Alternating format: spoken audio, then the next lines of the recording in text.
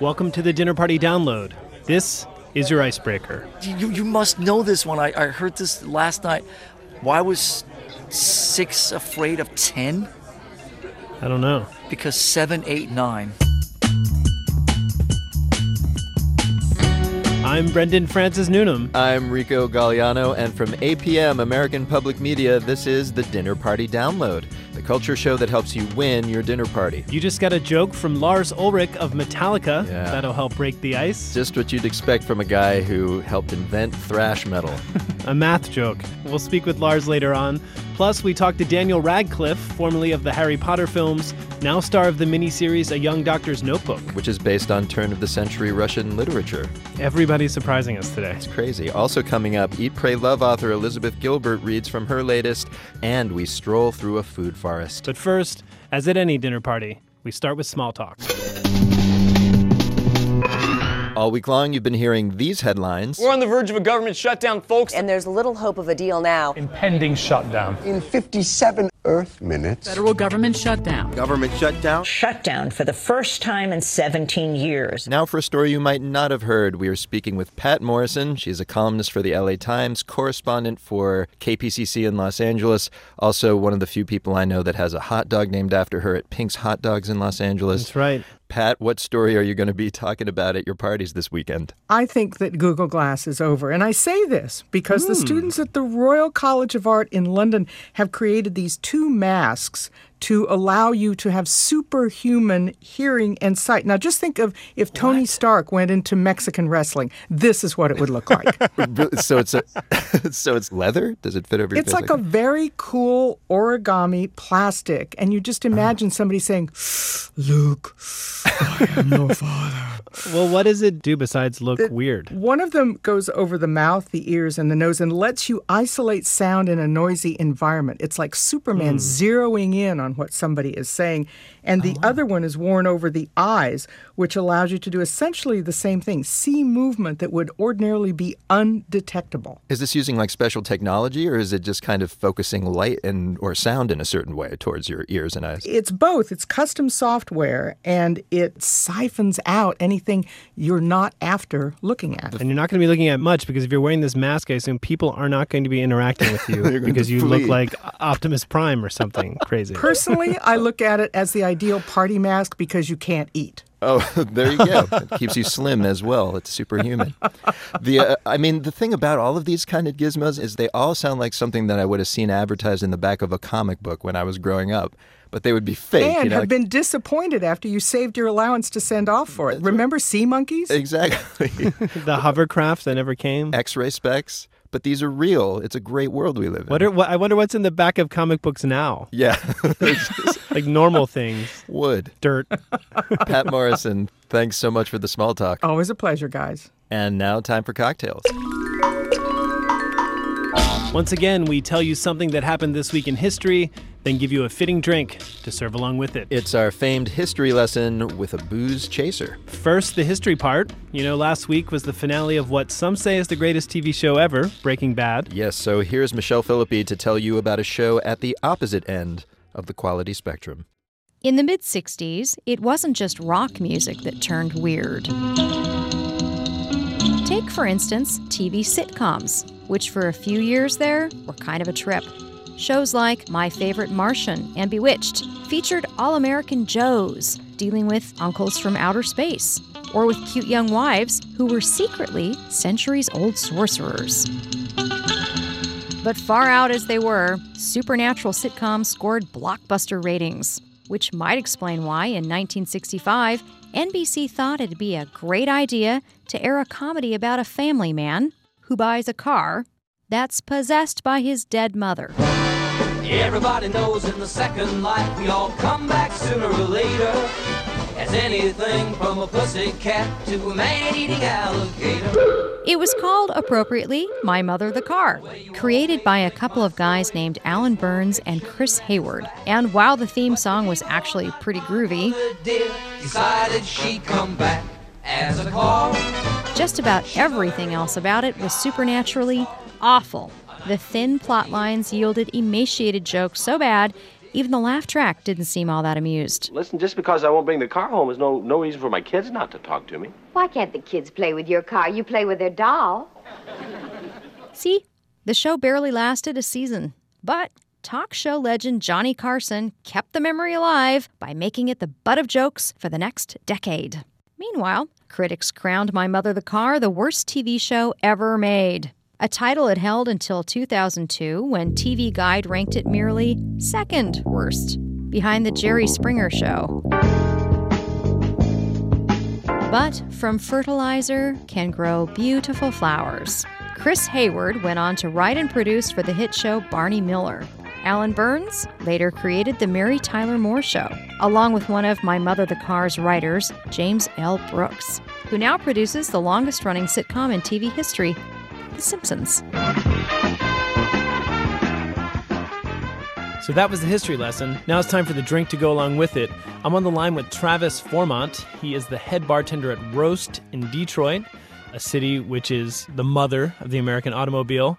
Travis, did this bad idea inspire a good idea? What kind of cocktail did you decide to make after hearing about this? Well, for me, the first thing that jumped out was the name of the car, the Porter, the 1928 Porter, which obviously makes me think of porter beer, which immediately drew me to a classic cocktail, which is a flip. So the cocktail I came up with was a porter flip. What's a flip? The main ingredient people notice about a flip is it uses a whole egg. And traditionally it's made with beer, egg, sugar, and then usually a base of rum, whiskey, or something like that. So when I think of eggs and drinks, I always think of that scene in Rocky where he drinks eggs. Yeah. But this drink sounds like a washed-up Rocky at the end of his career. Exactly. Put a little alcohol in there.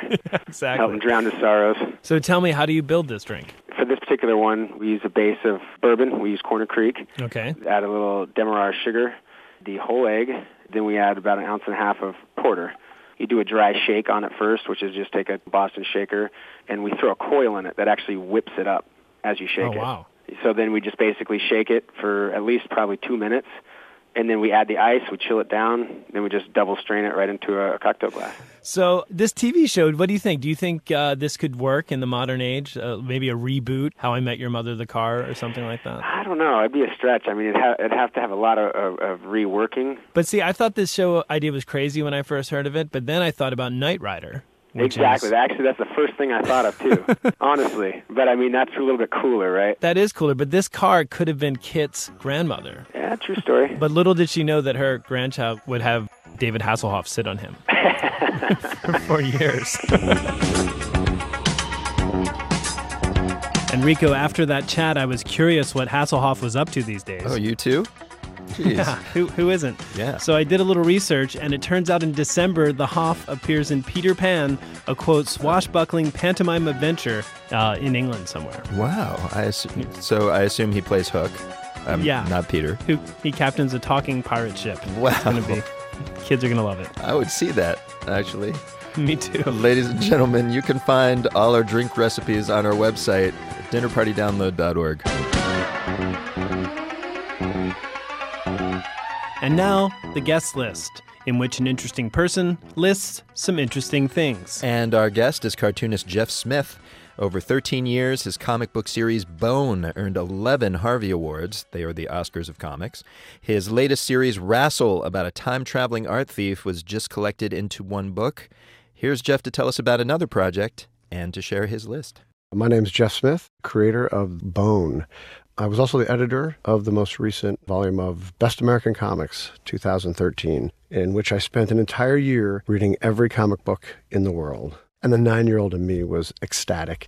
I am not exaggerating. I went to the grocery store one day, bought some milk and some cookies, came back to my studio and sat and read comics all day.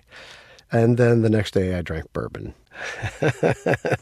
So after all that weeding out of this pile of fantastic cartoonists, for you, I've come up with the cream of the independent underground crop. And here they are. My first pick is Kate Beaton. It's a young woman from Canada who does a webcomic called Hark a Vagrant. It's a very funny, very humorously drawn strip. But the idea behind the strip is that she takes characters from history, people like George Washington or Nikola Tesla, and throws them into very contemporary situations. Well, the piece I picked for the collection was a perfect example. Wonder Woman is standing on the street, and there's a obviously a bad guy fleeing with bags of money, and there's a woman, why aren't you running him down? Why are you chasing him? And Wonder Woman just looks at her and says, I'm wearing a strapless bathing suit and high-heeled boots. What would you do? Then she says, hey, do you want to see me use my lasso of truth? And she puts it around herself, and she turns to the person and says, shut up.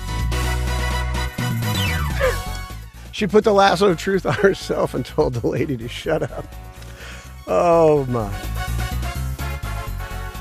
What it is I like about Kate's work is really the timing. There's a real art to the syntax between any two panels in a comic. You have to have the story move, you have to have the character move, and all those things create cues to the reader's eye and brain. And someone who's a master of the art form can just use the slightest change in a drawing to create humor. It's really, really funny. You have to actually just see it. My second pick is a very talented young guy named Sam Alden, and he does a webcomic called Haunter. It's a comic that has no words. It's fantasy-based. It follows a young Robin Hoodish woman, just has like a longbow, hunting through the woods, and she comes across an ancient temple across a broad river. She swims the river, goes into the temple, and ends up unleashing like some ancient gods. None of this is explained. You begin to feel like you're perhaps on another planet or in another dimension, and you don't know. The story is very dreamlike. It does feel a little bit to me like a kind of an Alice in Wonderland tumbling down and going further and further. But I think that's kind of the fun of it. It's very difficult to do a wordless comic, and I have done long segments of wordless comics. But when I see someone really go for it, I know they're reaching to get it, because it is hard. Because the words, they can be a crutch. You can just explain things. You can sometimes people even explain what you're looking at. But once you remove the words, it's really just between you and the reader and the two of your imaginations kind of meeting. Sam Alden, he's like 26 years old. And make more comics, Sam, please. Well, my next choice is Tom Gauld, a British cartoonist. He's done a couple of books out. One of them was called Goliath, and it's the story of David and Goliath told from the viewpoint of Goliath, which is a very interesting idea, and especially the twist he puts on it is that Goliath isn't this big, ferocious monster, but instead he just happens to be the biggest guy. He's a freak who's really large, but he's really quiet. But because he's so big, he's always the one that the guys go, come on, you go out and do it. But that's only half the story. He's really, really talented, and his visuals are as funny and interesting as his stories. Comics is a medium where story and the words and the pictures all have to interact. Since we're doing a dinner party, they interact like a gravy all over your stuffing and chicken and mashed potatoes. The guest list from Jeff Smith, curator of the Best American Comics 2013. And Rico, I think I can guess the answer, but How much time have you spent reading comic books in your life? In Earth hours or galactic orbit cycles? Yeah, so a lot. Too much, frankly. Folks, coming up, novelist Elizabeth Gilbert keeps the planet spinning, and actor Daniel Radcliffe reveals why he loves Elvis. When the Dinner Party Download continues. Welcome back to the Dinner Party Download. Everything excellent happening this week in culture and food. I'm Brendan Francis Noonan. I'm Rico Galliano. Later, Eat, Pray, Love author Elizabeth Gilbert reads from her new novel. But first, it is time to meet our guest of honor. Yes, and this week it's actor Daniel Radcliffe. Nice. Unless you've spent the last 15 years in an alternate universe, you know him as the title character of the Harry Potter movies. Indeed. But he's been gathering acclaim for his other work on stage and screen. Starting this week, he's in A Young Doctor's Notebook, a dark comic miniseries based on stories by the early 20th century author Mikhail Bulgakov. Man. Yeah, low concept. Radcliffe plays a recent med school graduate in 1917 Russia who's sent to an isolated village hospital where he learns good grades don't add up to good medicine. When I met with Radcliffe, I asked him if he was a Bulgakov fan. Yeah, I am a huge fan of this writer. On my 21st birthday, I went to Russia, to Moscow, to visit his house because it's the house that appears in his book, The Master and Margarita. Yeah, Mikhail Bulgakov is a brilliant writer, very, very funny. I think way ahead of his time in terms of just how conversational some of his writing is. And so when the opportunity came along to do this series and they said they were adapting his first book, I just couldn't believe it. And the fact that it landed on my lap, I was just like, this is perfect. And they had no idea. What turned you on to Bulgakov? It's a terrible thing to admit, but it was quite simply one of those, if you bought this, you might also like on Amazon. As if you haven't already done enough for Amazon. Yeah, well, that's the thing. They've done something for me now. We're even now, Amazon. Yeah, you've certainly, you guys have a mutually beneficial relationship. So it sounds like you're excited because you love the writer. Did you have any apprehension about playing what's frankly a bit of a dysfunctional character? Oh no, not at all. It was great. I've done enough functioning. Or was it the opposite? Was that something that appealed to you? That was a bit of a deviation from what you're known for? Yeah, absolutely. I mean, he's a character who's very out of his depth and very well-meaning and very earnest, but who, getting wrapped up in morphine addiction and a whole load of other bad stuff when he's out and isolated in the middle of nowhere, he changes. It changes his character into somebody who is kind of, by the time we get to the second series, which I've only just finished filming, he's somebody who's kind of completely beyond redemption, really. Please, Doctor! She's dying!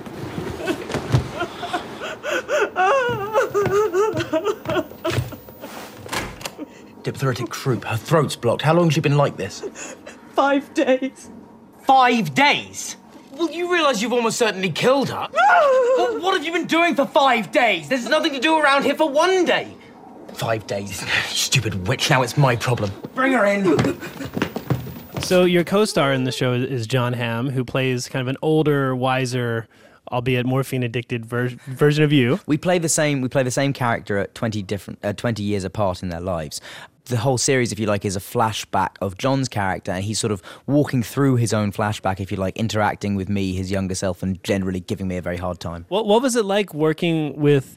I mean, you have a couple films coming out this year, as well as this television show. But what was it like working with different people? You did, many, the Potter films, you work with the same cast, a lot of the same crew, although the director shifted. What are the pros and cons of working with a new group? Part of the thrill of moving on from Potter for me has been being able to work with all these other actors and directors and crews, and coming to the States and doing work over here for the first time was a big thing for me because I'd never done that before. Because in England, basically, if you worked on a Harry Potter film, you will never walk onto a set again without knowing somebody. Is it pretty much? It's a small island. There were 1,000 people on that crew, and there's only 60 million people on the island, so you bump into them a lot. Well, that idea of being known and not being known, as I was preparing for this interview, I saw an interview you gave, and you were talking about being in New York on a certain Halloween. You wore a mask. And you were talking about how it was for you. It was almost a surreal experience to wander around with your head up. Can you talk about that? Yeah, absolutely. I went out on Halloween a couple of years ago with just like an Elvis mask on and just wandered around. And it is this strange thing, because normally I keep my head down and try not to make eye contact because that's when I have slightly distinctive eyes, and people tend to latch onto that when I meet them. Few people have seen your movies. Right, and it is a very unusual and surreal feeling to be able to walk around with head up, kind of not worried about meeting anyone's eye. I'm not complaining because I have a lovely life, and it's just one of the strange, weird foibles of my life, but it's definitely one that on Halloween it's a great day of the year for me. I was thinking that another way you could do that without the mask is you could just play Harry Potter and no one would believe you. I don't think they would. I think they'd just think, oh, Daniel Radcliffe's gone crazy. I think it's more what he's just wandering around in a cape and glasses and thinks it's all gone to his head. Like, you don't think you would just blend in with all the other Harry Potters? I don't think I would. I think they'd be like, that's actually Daniel Radcliffe there. I think I might end up taking more attention that way. All right, well, scratch the plan. Stick with the Elvis mask. Yeah, I think I will. Or I might find a new mask this year. I'll have to go to a costume shop and see what they've got. All right, so we prevented other people with Elvis masks from being accosted then. Yeah, exactly. Thank you. So hey, we have two standard questions on our show that we ask each of our guests. And the first question is, what question are you tired of being asked in interviews?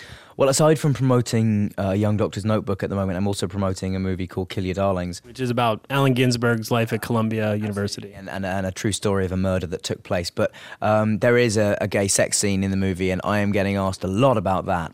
And my least favourite question at the moment is anything along the lines of, was it hard to do a gay sex scene? Was it weird doing a gay sex scene? And because ultimately everyone just wants to everyone just wants me to say, yeah, it was super weird, I hated it. Like, whereas ultimately, like, it was just a job. It's a scene, like, you know, it's a scene with a little bit more awkwardness than any other, but ultimately it's just another scene. All right, well, our last question that we ask each of our guests is, tell us something we don't know, something you haven't talked about in interviews before, or just an interesting fact about the world.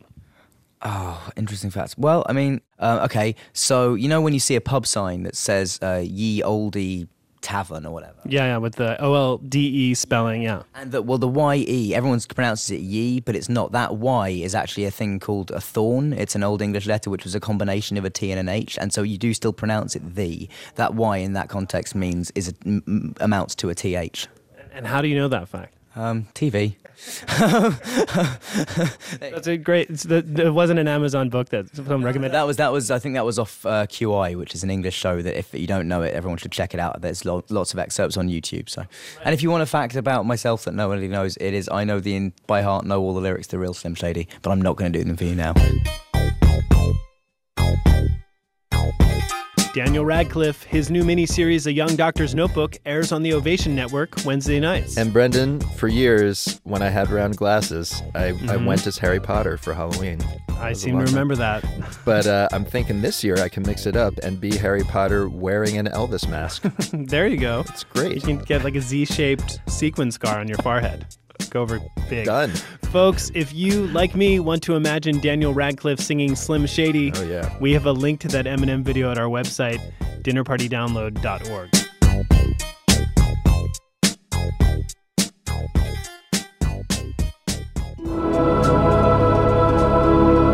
And now, time to eavesdrop. Elizabeth Gilbert's mega-selling memoir, Eat, Pray, Love, led Time magazine to name her one of the most influential people on Earth. Today we overhear her read from her new novel. It's a dinner party-worthy passage about, actually, a dinner party. Hi, I'm Elizabeth Gilbert, and my new book is called The Signature of All Things. It's a story following the fortunes of a fictitious family called the Whitakers. Henry Whitaker made his fortune in the quinine trade, and his daughter Alma is born into this rarefied world in turn of the 19th century Philadelphia. Alma herself ultimately grows up to be a respected scientist, and part of her brilliance comes from being raised on the family estate, which is called Whiteacre. What I'm about to read is probably the most significant event of her youth. It was late summer of 1808. Maestro Luca Ponticelli, the brilliant Italian astronomer, had come to Philadelphia to speak at the American Philosophical Society, and Henry lured him up to Whiteacre by hosting a ball in his honor. This was to be the most elaborate affair the Whitakers had ever attempted. Tropical flowers that had never before been taken out of the balmy forcing houses were arranged in tableaux all over the mansion. Alma was scrubbed, her coxcomb of unruly red hair forced into a satin bow nearly as big as her head. It was hot. The guests spilled out of doors in search of relief, lounging on the verandas, leaning against marble statues, trying in vain to draw coolness from stone. In an effort to slake their thirst, people drank a good deal more punch than perhaps they had intended to drink, and a general air of light-hearted giddiness took hold of everyone. The charming Italian astronomer attempted to teach the gentlemen of Philadelphia some wild Neapolitan dance steps, and he made his rounds with every lady, too. Shortly after midnight, it was decided that the famous Italian cosmological maestro would recreate a model of the universe on the great lawn of Whiteacre, using the guests themselves as heavenly bodies. With a marvelous air of both authority and comedy, Ponticelli placed Henry Whitaker, the sun, at the center of the lawn. Then he gathered up a number of other gentlemen to serve as planets. Tiny Mercury was portrayed by a diminutive but dignified grain merchant from Germantown. For Jupiter, Ponticelli commandeered a retired sea captain whose corpulent appearance in the solar system reduced the entire party to hysterical laughter. On it went until all the planets were arranged across the lawn at the proper distance from the sun and from each other. Then Ponticelli set them in orbit around Henry.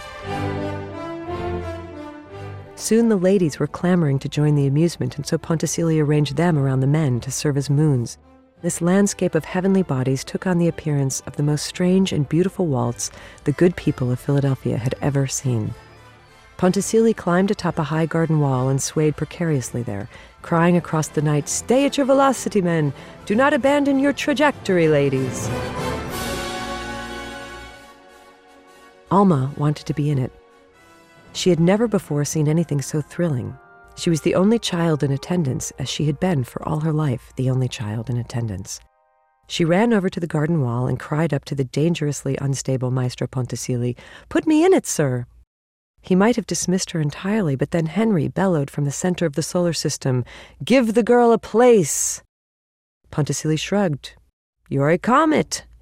"What does a comet do, sir?" "You fly about in all directions," the Italian commanded. And so she did. She propelled herself into the midst of the planets, scuttling and twirling, ribbons unfurling from her hair. Whenever she neared her father, he would cry, "Not so close to me, Plum, or you will burn to cinders," and push her away. Astonishingly, at some point, a sputtering torch was thrust into her hands. The torch spit sparks as she bolted across the cosmos, the only body not held to a strict elliptical path. Nobody stopped her. She was a comet. She did not know that she was not flying.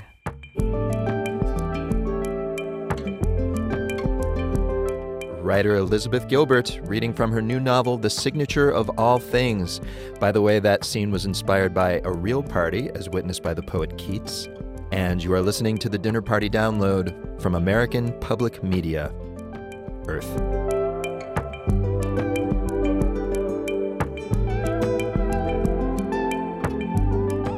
And now it's time for the main course, where we talk about the best part of a dinner party, the food. And Brendan, today we are going to talk about forests of food. All right. Broccoli trees and gravy brooks and steak logs. No, these are way less disgusting, and they are real. Oh, okay. Food forests are kind of like parks designed to produce food. Okay. And almost exactly a year ago, the Beacon Hill community in Seattle started planting the biggest food forest on public land in America, 7 acres. I spoke to 2 of the folks involved this week, Glenn Herlihy and designer Jenny Pell, and I started by asking what makes a public food forest different from a public garden. Well, a food forest is looking at mostly perennial plants. So we're looking at trees and vines and all kinds of perennial plants. So rather than having a patch where you're going to grow cukes and tomatoes and carrots, where you have to replant it every year, a food forest is just going to mature over time into a really abundant fruit and berry and vegetable system.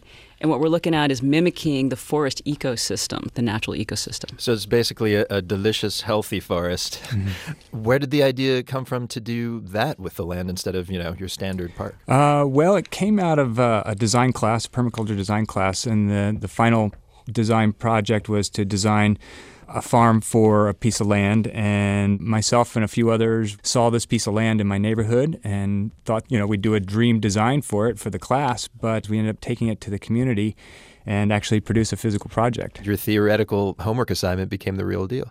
Now, here's the part of this, though, that I think is most spectacular to people. As you mentioned, it's a community project, open to the public. Anyone can come in and take this food, but there's the rub. What if one person or a few people come in and just help themselves to a large portion of the food? What do you do? Yeah, that doesn't seem to be a problem in our city. Here we have a lot of public gardens.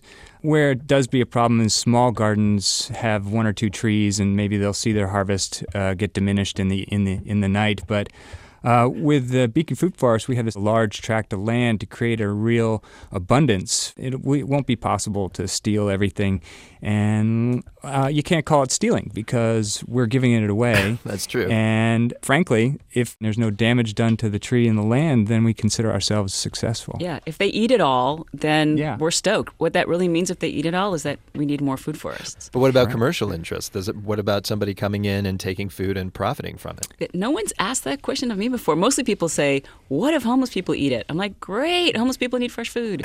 But I think that in terms of the commercial interest, I've never had anybody say, what if somebody comes and harvests it all and sells it? Well, I'm glad to bring that to your attention. What would happen if they did, though? I mean, there are plenty of small farm-to-table, restaurants that would love to have a nearby, extremely local source of, really fresh blueberries or whatever. Yeah, but if they got caught doing it, man, that would be bad press for them. That is. From a public food farm taking food. With a lot of eyes on the garden as well, there's a lot of community involvement, and that puts people there most of the day and into the evening. And we hold a lot of events, and we're very visible in our location, so that all deters people coming in and stealing, so to speak. This has been going for about a year now. What is actually available now? What kind of stuff is growing there at the moment? We have a lot of pumpkins going right now. We plan on doing a lot of carving and eating of those. We've had a lot of kale and broccoli and just some annuals, but our trees are young, and we had a few plums and apples and pears, but it will be a few years before we see a significant amount of harvest. Actually, we had one quince going this year.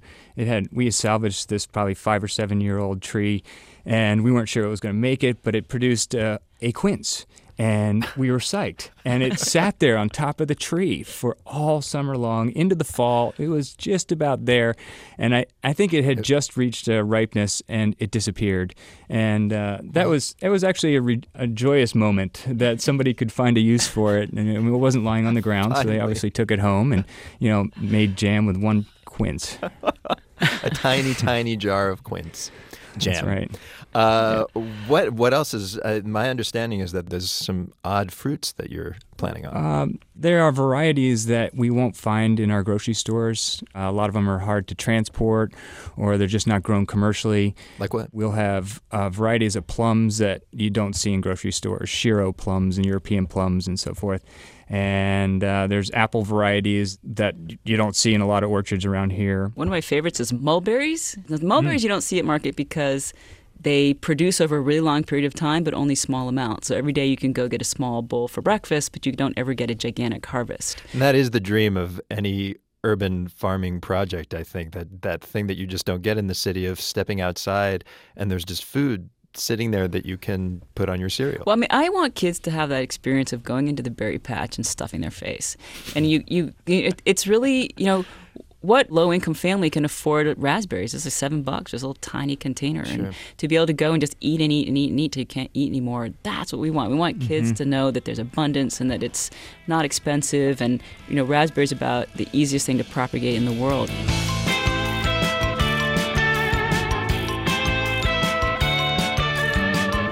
Jenny Pell and Glenn Herlihy of Seattle's Beacon Hill Food Forest. And ladies and gentlemen, we're going to take a quick break because now we're super hungry for fruit. That's right. While we go eat, sit tight, because coming up, Metallica's Lars Ulrich answers your etiquette questions while gorging himself on scrambled eggs. More eating. When the Dinner Party Download continues.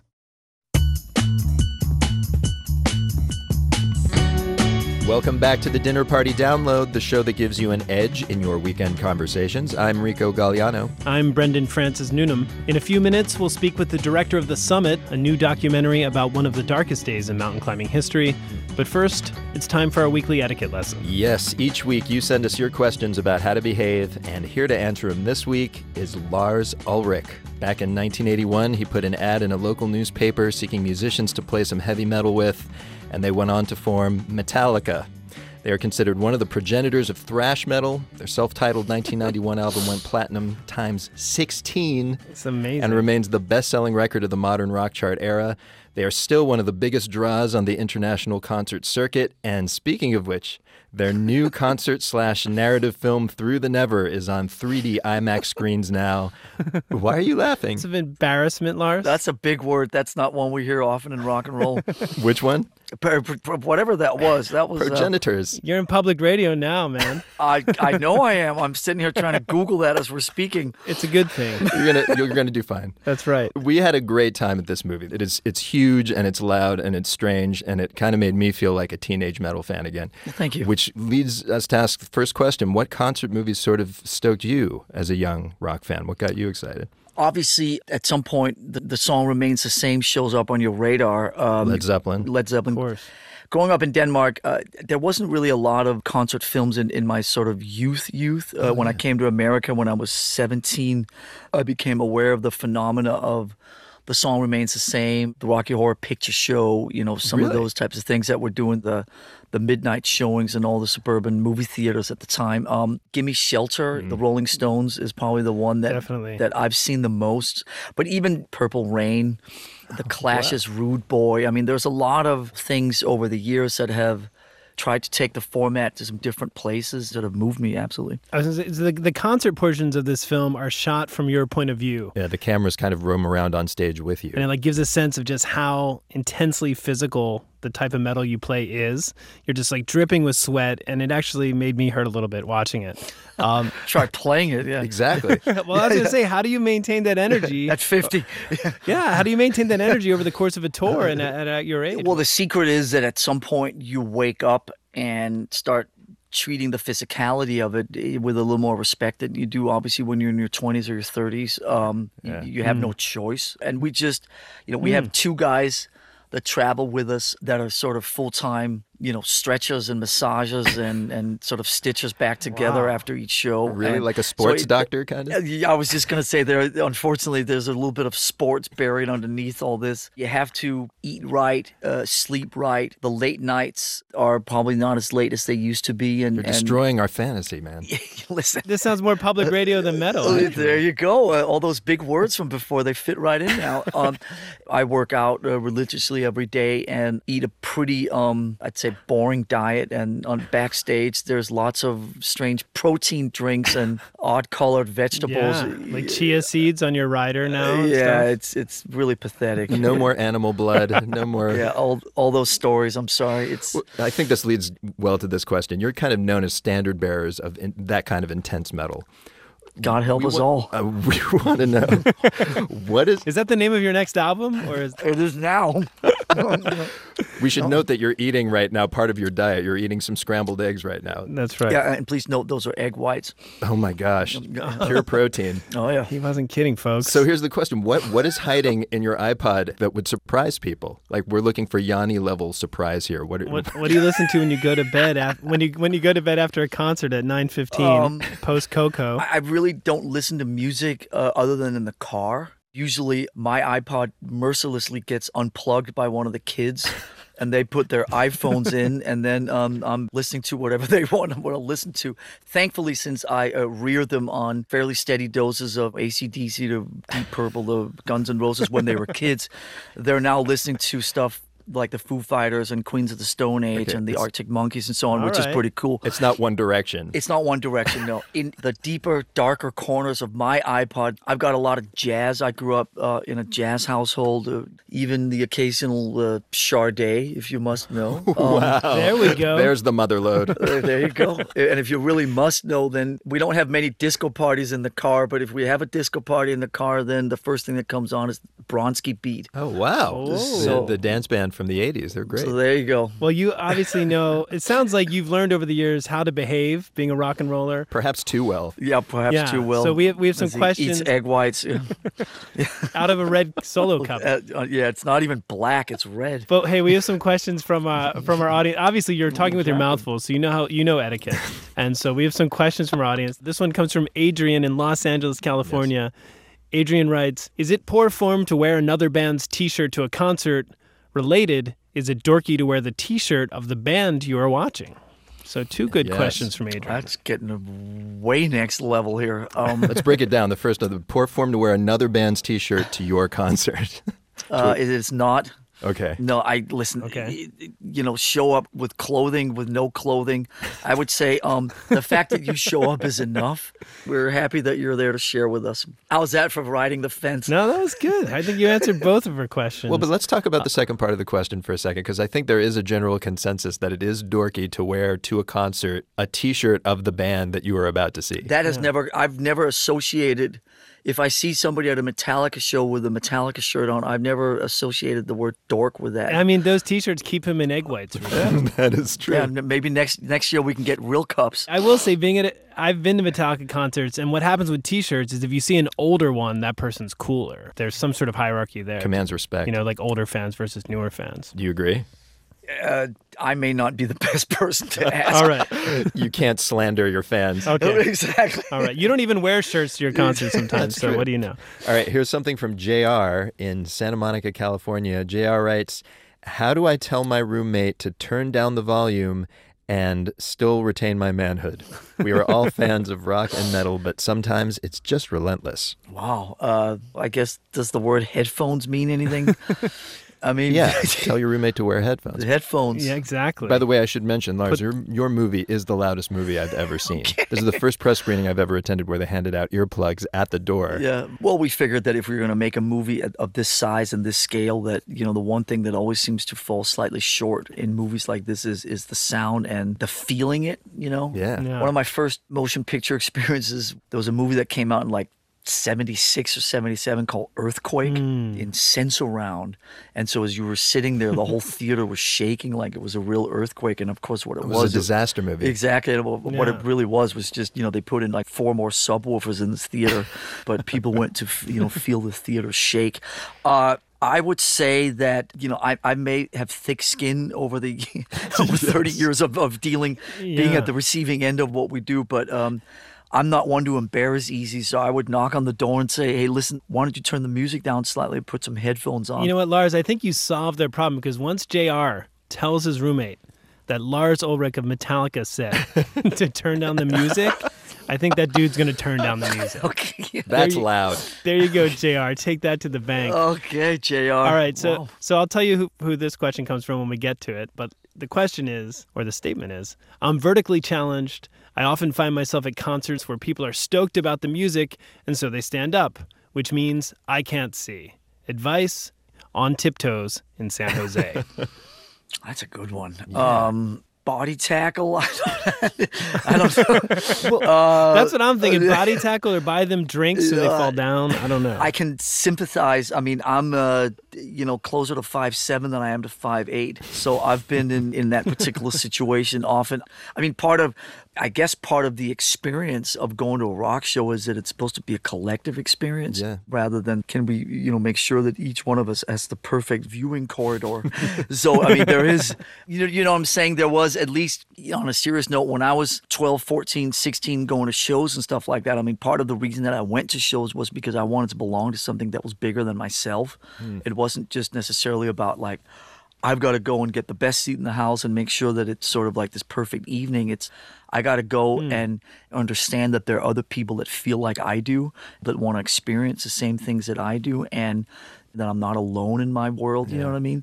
So maybe we could leave a little bit of the search for perfection at the door. Sure. So on tiptoes in San Jose, let them stand, and maybe the solution would be to, you know, maybe crowd surf to get a better view. Yeah, I mean, you're not going in for a spa treatment or something. I mean, it's a rock and roll show. Let loose a little, you know? Lars Ulrich of Metallica, thank you so much for telling our audience how to behave. And thanks for having me. I look forward to more shenanigans.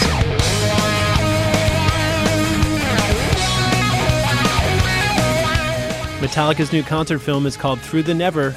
It's in 3D, IMAX, multiple subwoofer packing theaters now. Yes. And despite what we just learned about Lars, it's not a romantic comedy or frilly musical. That's right. And it's also a good way to catch Metallica if you're short, because everyone will be seated. There you go. People, if you have a question about how to behave, we will find someone to answer it, either an expert or someone who is really cool. Or sometimes both. Sometimes both, even. Send your query via our website, dinnerpartydownload.org.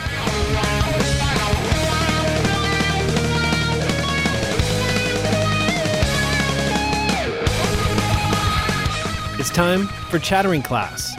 This is the part of the show where we learn something from an expert. Today our subject is the 2008 K2 disaster. K2 is one of the tallest and deadliest mountains in the world, and on August 1st, 2008, 25 climbers summited the mountain and only 11 returned.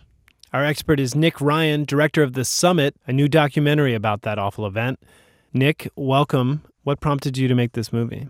I was intrigued by the statistic that for every 4 people who stood on the summit of K2, 1 had died trying to get there. That was my initial draw into the story, and I thought, why would anybody, put themselves up against such odds? There'd be like, you got better odds playing Russian roulette. Why is K2 so special? Because it's not the tallest mountain. It's the second tallest mountain. It's not much shorter than Everest. It's only a couple of... 250 meters But shorter. It seems like it has a special appeal to climbers. K2 has the reputation of being called the killer mountain, the savage mountain, because it's much steeper. It's I think Wilco van Rooyen, the Dutch climber, says it in the beginning. He says, if you want a good story for a birthday party, you climb Everest. If you want to climb a real mountain, you climb K2. I'm sure that'll off a few climbers. The reality is, it's a much tougher climb. There's objective danger on it. It's a very steep mountain. 25 people left that morning to summit K2. Only 11 returned. Can you explain some of the reasons those people didn't return? Yeah, there was a lot of teams on K2 that year, and the weather was particularly bad. So for something like 6 weeks, they were all waiting to get to the summit, and all of a sudden this weather window opened up, and everybody was going to attempt the summit on this one day. So there was kind of a traffic jam. Exactly, yeah. And so basically they decided we need to work together as one team. And what happens in this situation, as you know, the frailty is humanity in that people forget to do one thing, or one thing gets left behind. And it starts as they started a little late. They started putting the ropes in too early. They ran out of rope because they started putting it in too early. When they got to the section where they needed to actually have rope, they had to wait while they went back and cut the rope they'd put down and brought in. So, you know, before they're even going anywhere, they find themselves 4 or 5 hours delayed. And then, you know, people's oxygen's running low, and the first guy to die literally was crossing back over a climber to get to the rest of his team on a 80-degree icy slope. He unclipped both of his safety lines, which is really not a done thing, hit his own crampon, which is the spiky bits on your shoes, if you will, and fell backwards down an 80-degree couloir 300 meters. One of the interesting moments of this film is when that first person dies, you discuss the ethos on the mountain of whether or not you help someone. Like, what can be done at 8,000 feet for a person who died? Some people feel like they need to do something. Others, you know, if I have to put myself at risk, that's not worth it. The unwritten code, it isn't that you don't help anybody. I think the best way of looking at it is that anyone who subscribes to climbing an 8,000 meter peak knows that when the chips are down, when things go wrong, you're on your own. And 8,000 meters above sea level is kind of where things change, because that's not many people can withstand that high in altitude. In fact, this part of K2, and I think other mountains, any portion of the mountain above 8,000 feet is called the death zone.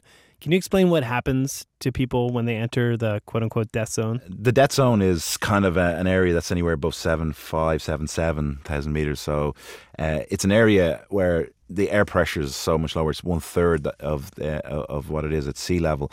And what that does to the body, the best way of describing it is, you know, your organs slowly liquefy. Your brain starts to fill with fluid. It's basically an area where the humans just cannot live. And you can combat some of those symptoms by using supplemental oxygen. But even with that oxygen, your body and brain aren't functioning the way they normally would. So after a couple of those climbers died on the way up, many climbers continued and summited that day. And no one else died until the descent, which I guess isn't uncommon. When people are returning from a summit, that's often the most dangerous part. Why is that? When you reach the summit, you're only halfway there. But, you know, there is a sense of elation, a sense of joy, a sense of achievement. You know, your time on the summit is short-lived and you start to descend. Now, you're probably tired, so you're probably not keeping your eye on the ball. Physically descending a mountain, like anything, going downhill, like, you know, it's easier to fall going forward, moving downwards. You know, psychologically, you're probably thinking the hard part's over, the struggle's over, but it's not.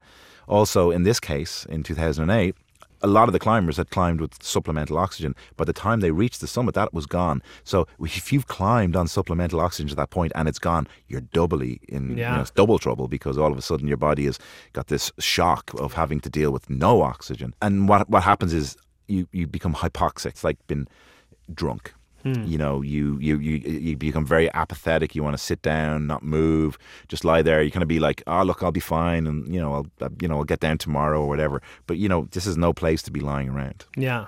So 9 climbers died on the descent from fatigue, from many avalanches, and your film suggests from trying to help one another. Some of them. While I was watching this, I'm just thinking to myself, I had the same question you had at the beginning of this project. Why does anyone do this? Do you have an answer? Yeah, I mean, I think in the beginning I was probably quite critical. Like, why are they putting their lives at risk, other people's lives at risk? You know, it's a first world problem.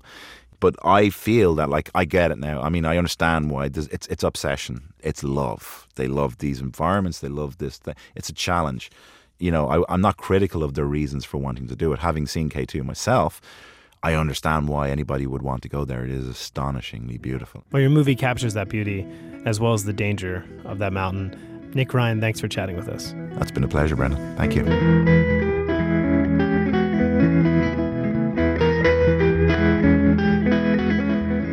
Enrico, after chatting with Nick, I walked him out of the studio, and there waiting for him was Pemba Gelji Sherpa, a climber who single-handedly saved 2 other climbers during that whole K2 incident. Wow.